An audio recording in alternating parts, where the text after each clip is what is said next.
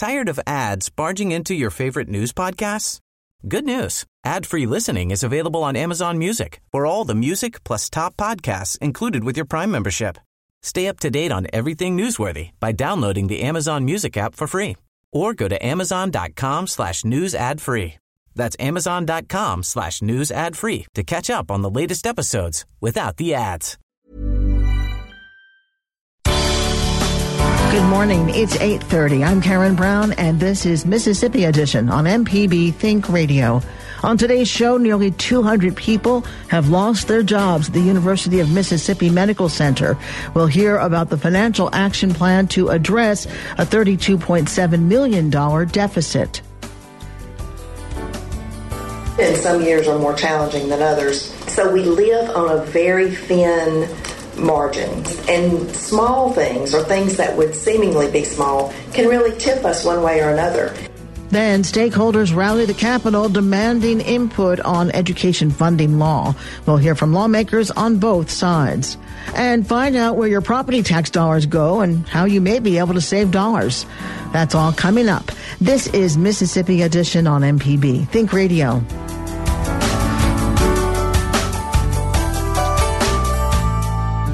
The University of Mississippi Medical Center has cut nearly 200 jobs and will not fill 85 vacancies. This is part of its financial action plan to address revenue reductions totaling $32.7 million. Medical center staff laid out a $24 million savings plan and also included reduced spending, increased fees, and some faculty pay cuts. All of the changes will be initiated by the end of the fiscal year, with the job cuts effective immediately. Luann Woodward is the Vice Chancellor for Health Affairs at UMMC. She says the decisions had to be made this fiscal year. The combination of the state cuts, which equaled $8.2 million, and then the current standing of the DSH cuts, which equals $24.5 million, puts us north of a $32 million revenue cut to absorb in this fiscal year.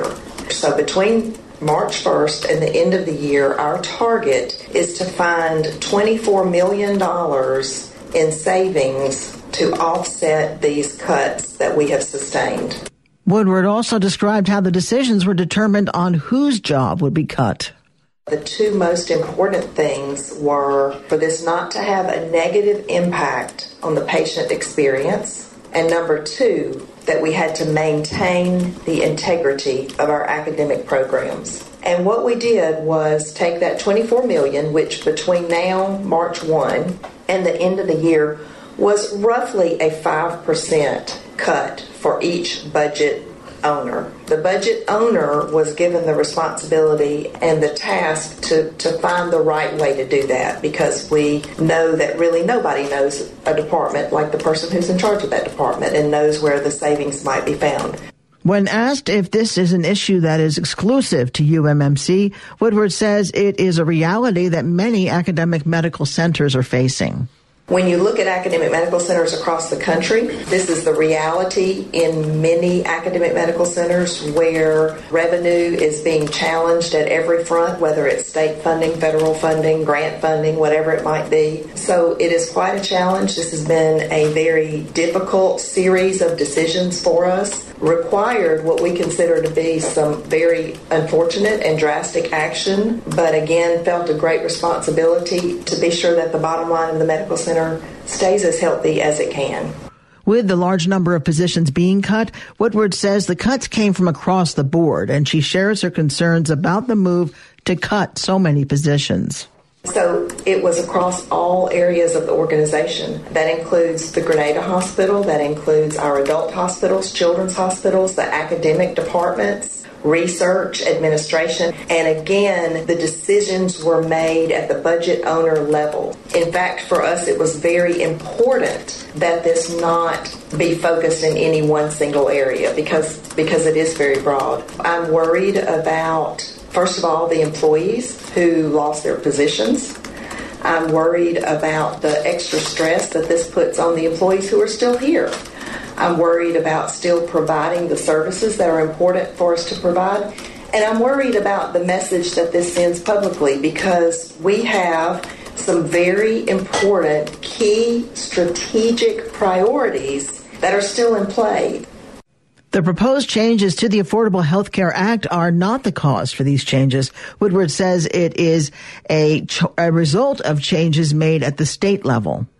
So while the Affordable Care Act has impacted the number of patients that are covered by insurance or not, or what kind of insurance they have, we've seen some adjustments there, but that's not directly related to what's happening today. For us, the bottom line is the more people that have coverage of some type and the more people that have access to health care, we think the better off not only we'll be as an organization, but the state will be from the standpoint of health. The shortfall of the state is what is behind the cuts that we've received in our state appropriations.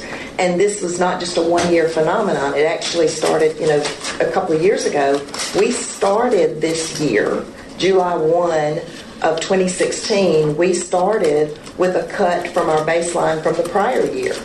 And during this year have sustained several cuts to our budget, which is directly related to the governor's responsibility when the state revenues are not what they were anticipated. He has that responsibility to be sure that that the budget is stable, which then means that his hands are really tied. There's no other choice other than to make adjustments to the different agencies' budgets. So it has been a part of what's going on with us. I don't think it's a matter of if they would like to fund us more. It's just a matter of the reality of the dollars.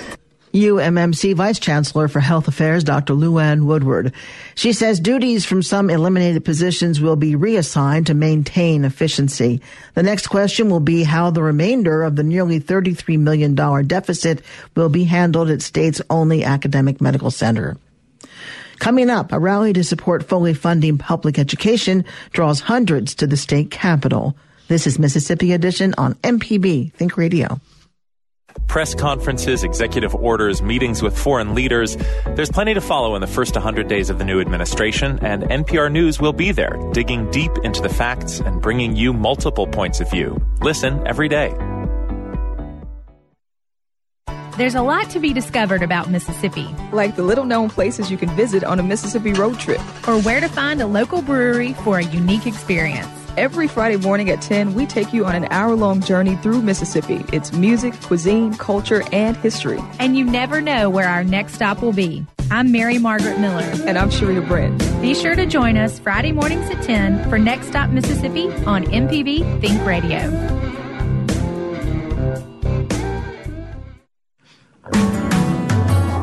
This is Mississippi Edition on MPB Think Radio. I'm Karen Brown. Hundreds of Mississippians are demanding lawmakers fully fund public education. Educators, parents, students, clergy, and legislators showed up at the Capitol Thursday hoping to have their voices heard. They rallied saying they want a seat at the table as these decisions are being made. Representative Jay Hughes tells our Desiree Frazier he can understand the public's concern about the process. Right now, decisions are being made about the future funding of 500,000 children in Mississippi.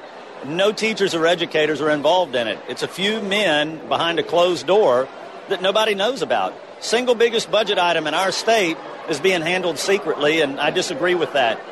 What can you do as a legislator to make this whole process more transparent? Do you have any authority in that area?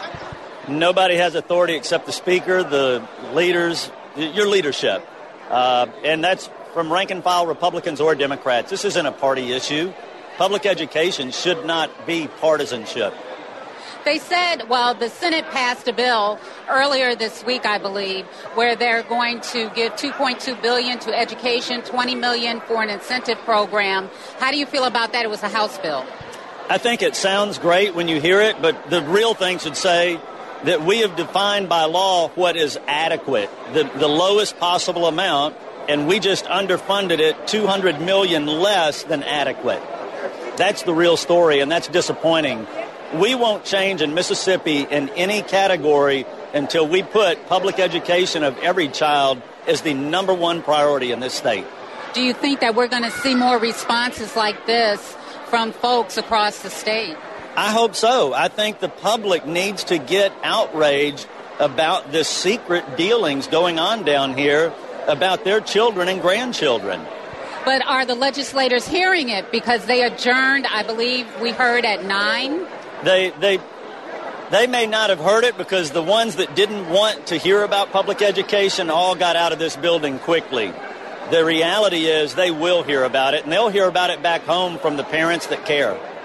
You know, I wish I had a crystal ball, and I certainly can't predict what Governor Bryant's going to do, but I think he's made clear that he's not going to call one unless there is a consensus, a legitimate reason to spend taxpayer dollars getting 174 of us down here.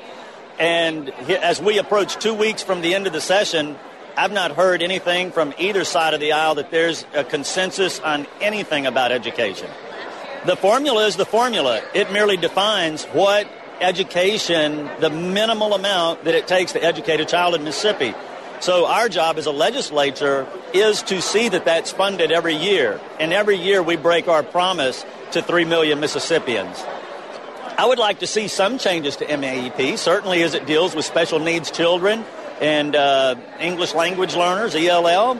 But no, I want to see it tweaked and then fully funded. Public education is not a priority when most of the decision makers' children are in private schools or academies.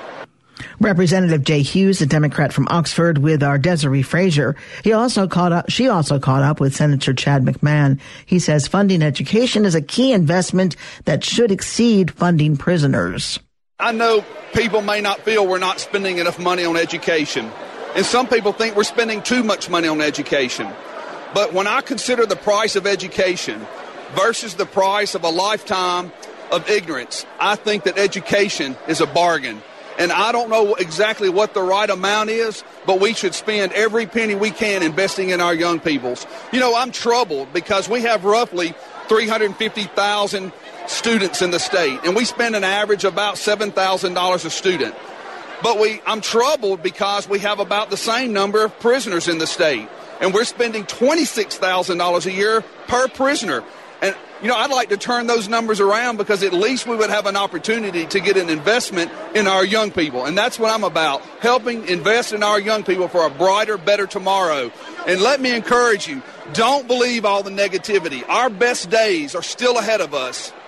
What do you say to people who say their Republican-led leadership is looking at Ed Bill recommendations and people feel like they don't know what's going on?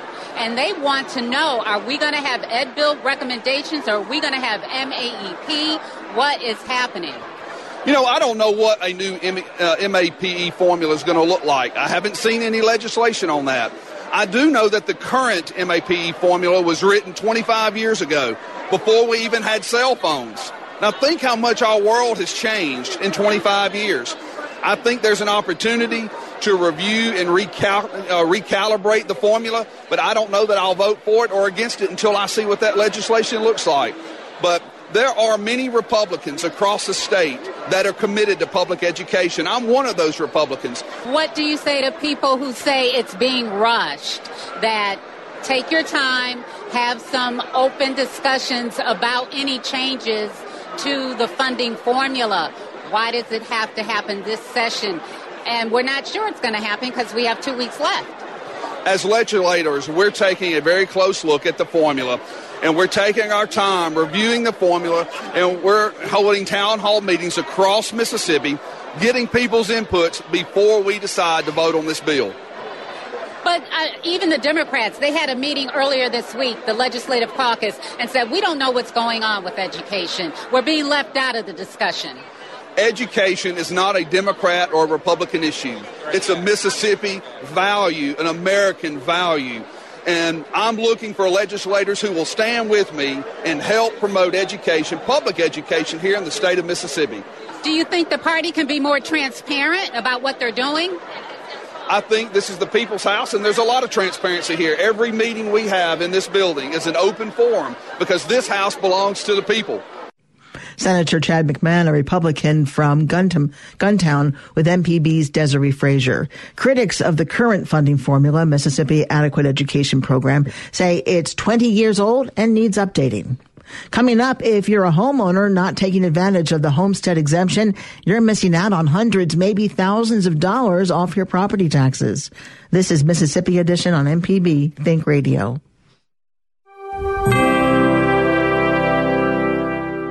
Many of today's most famous actors call Mississippi home.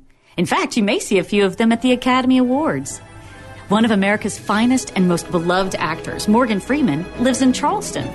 Emmy, Golden Globe, and Tony winner James Earl Jones comes from Arkabutla. Then there's Celia Ward and Diane Ladd, both from Meridian.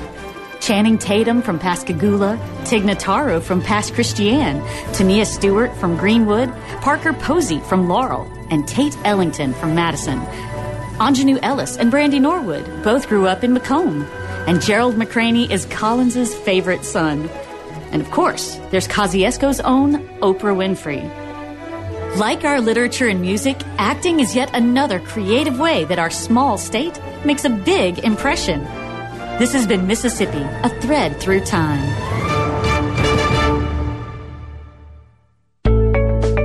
MPB Think Radio goes off the beaten path with diverse perspectives and award-winning content, attracting an audience who appreciate honesty and value. Sound familiar?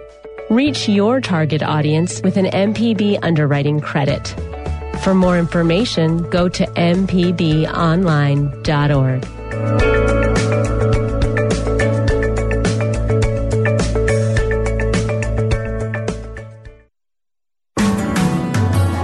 Mississippi Edition on MPB Think Radio. I'm Karen Brown. Qualified homeowners could see lower tax bills by applying for a homestead exemption at their primary residence. Property taxes play a vital role in Mississippi communities by funding education, fire protection, law enforcement, recreation, and infrastructure. Jason Camp is an instructor with the Mississippi State University Extension Service Center for Government and Community Development. He says ownership benefits both the community and the homeowner when it comes to taxes. The Mississippi legislature in 1938 enacted a homestead exemption law, and this allows property owners tax relief on their primary residence. This exemption today still provides a substantial tax exemption to property owners, and there's 3 different types of homestead exemptions that are available, and you must apply this year by March 31st. Those 3 types of homestead exemptions that are available are regular homestead exemption, which is for homeowners who are younger than 65. The other 2 exemptions that are available are special homestead exemption.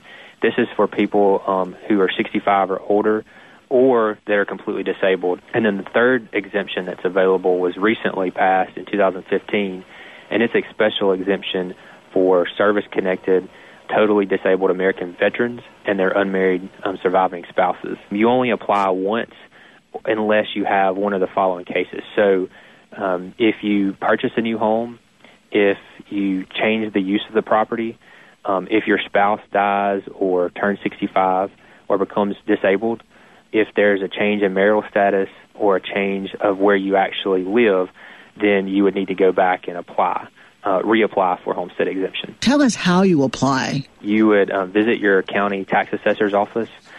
You would go in. Typically, you're asked to provide some documentation saying that you own the home, that it's your residence, that your car tag is there in the county, and proof of address. Is there a way to find out online if you already have it or whether you qualify for it? The only thing that you could do online would be able to just look at the qualifications, and those qualifications are that you must be considered the head of the household, that you must own and reside on the property on January 1 of the year that you're applying. The property must be your primary residence, and that you're a Mississippi resident. You must be in compliance with all Mississippi income tax laws, and that all of your vehicles must have a Mississippi license plate in the county which you're applying. If you meet those requirements, then you're eligible. Jason, are there any other ways that homeowners can lower their tax bills? That's something that everybody's always interested in. I'll bet. And one suggestion I have for homeowners is to review their ad valorem tax appraisals for their property annually. This can be done by going and visiting the tax assessor's office. I would suggest around June and looking over to make sure all of the information on your property tax is current with the office. and making sure that's correct before it's filed with the Board of Supervisors. Which brings up a whole other topic. How are ad valorem taxes or the assessment done, and what criteria is included? Yeah, and most people are puzzled by how their property tax bill is calculated. Your county tax assessor develops what's called the true value of your property. This value it's different from what most people think of when they think of market value, but the true value is used strictly for ad valorem tax purposes. Your tax assessor has a set of rules developed by the Department of Revenue, and that's used across the state to come up with the value of your property. Once they have that value, then homeowners should take a really close look at their property bill, because on that property bill, it will show the breakdown of the millage rate that's allocated to each local taxing entity. That millage rate allows you to see the amount of tax that you're paying and where those taxes are going. So a homeowner would be taxed typically by a local school district, the county, and if you live within a city, you would have a city tax. So, for example, my most recent tax bill, I was taxed around 53 mills by the county, 25 mills by the city, and 66 mills by the school district. And so by looking at that, you can see the largest portion of my property tax is going to my local school district, then the county, with the smallest portion going to the city. Now, that'll vary from county to county and city to city, but millage rates are changed annually by the local school board, the city council, and the county board of supervisors. But these taxing authorities use the millage and the taxes to support operations of the government that we depend on every day. The Mississippi State Extension Service also has several resources online that we offer to taxpayers and the public that help them understand Mississippi property tax. You can find those on our website at gcd.msstate.edu. One is called A Guide to Understanding Mississippi Property Tax, and the other resource that I would point people to is an in-depth guide that we have about county government. And again, the deadline to apply for homestead exemption is March 31st, the end of this month. Jason Kemp is an instructor with the Mississippi State University Extension Service Center for Government and Community Development. Jason, thanks so much for some good information. Thank you. The tax assessor of the county in which the property is located determines the property's assessed value. Homeowners, again, have until March 31st to file for a homestead exemption. To learn more about homestead exemption or apply for a homestead exemption, call or visit your county tax assessor's office. Stay tuned to MPB Think Radio for local Mississippi-based programs all morning long. Coming up at 9 o'clock, it's the Gestalt Gardener. Then at 10, Next Stop Mississippi. And at 11 o'clock, stay tuned for Southern Remedy for Women. If you missed part of the show today, you can find past episodes of this and other Think Radio programs online at mpbonline.org or by downloading the MPB Public Media app in any mobile store. I'm Karen Brown. Have a great weekend and join us again Monday morning at 8:30 for the next Mississippi edition. It's only on MPB Think Radio.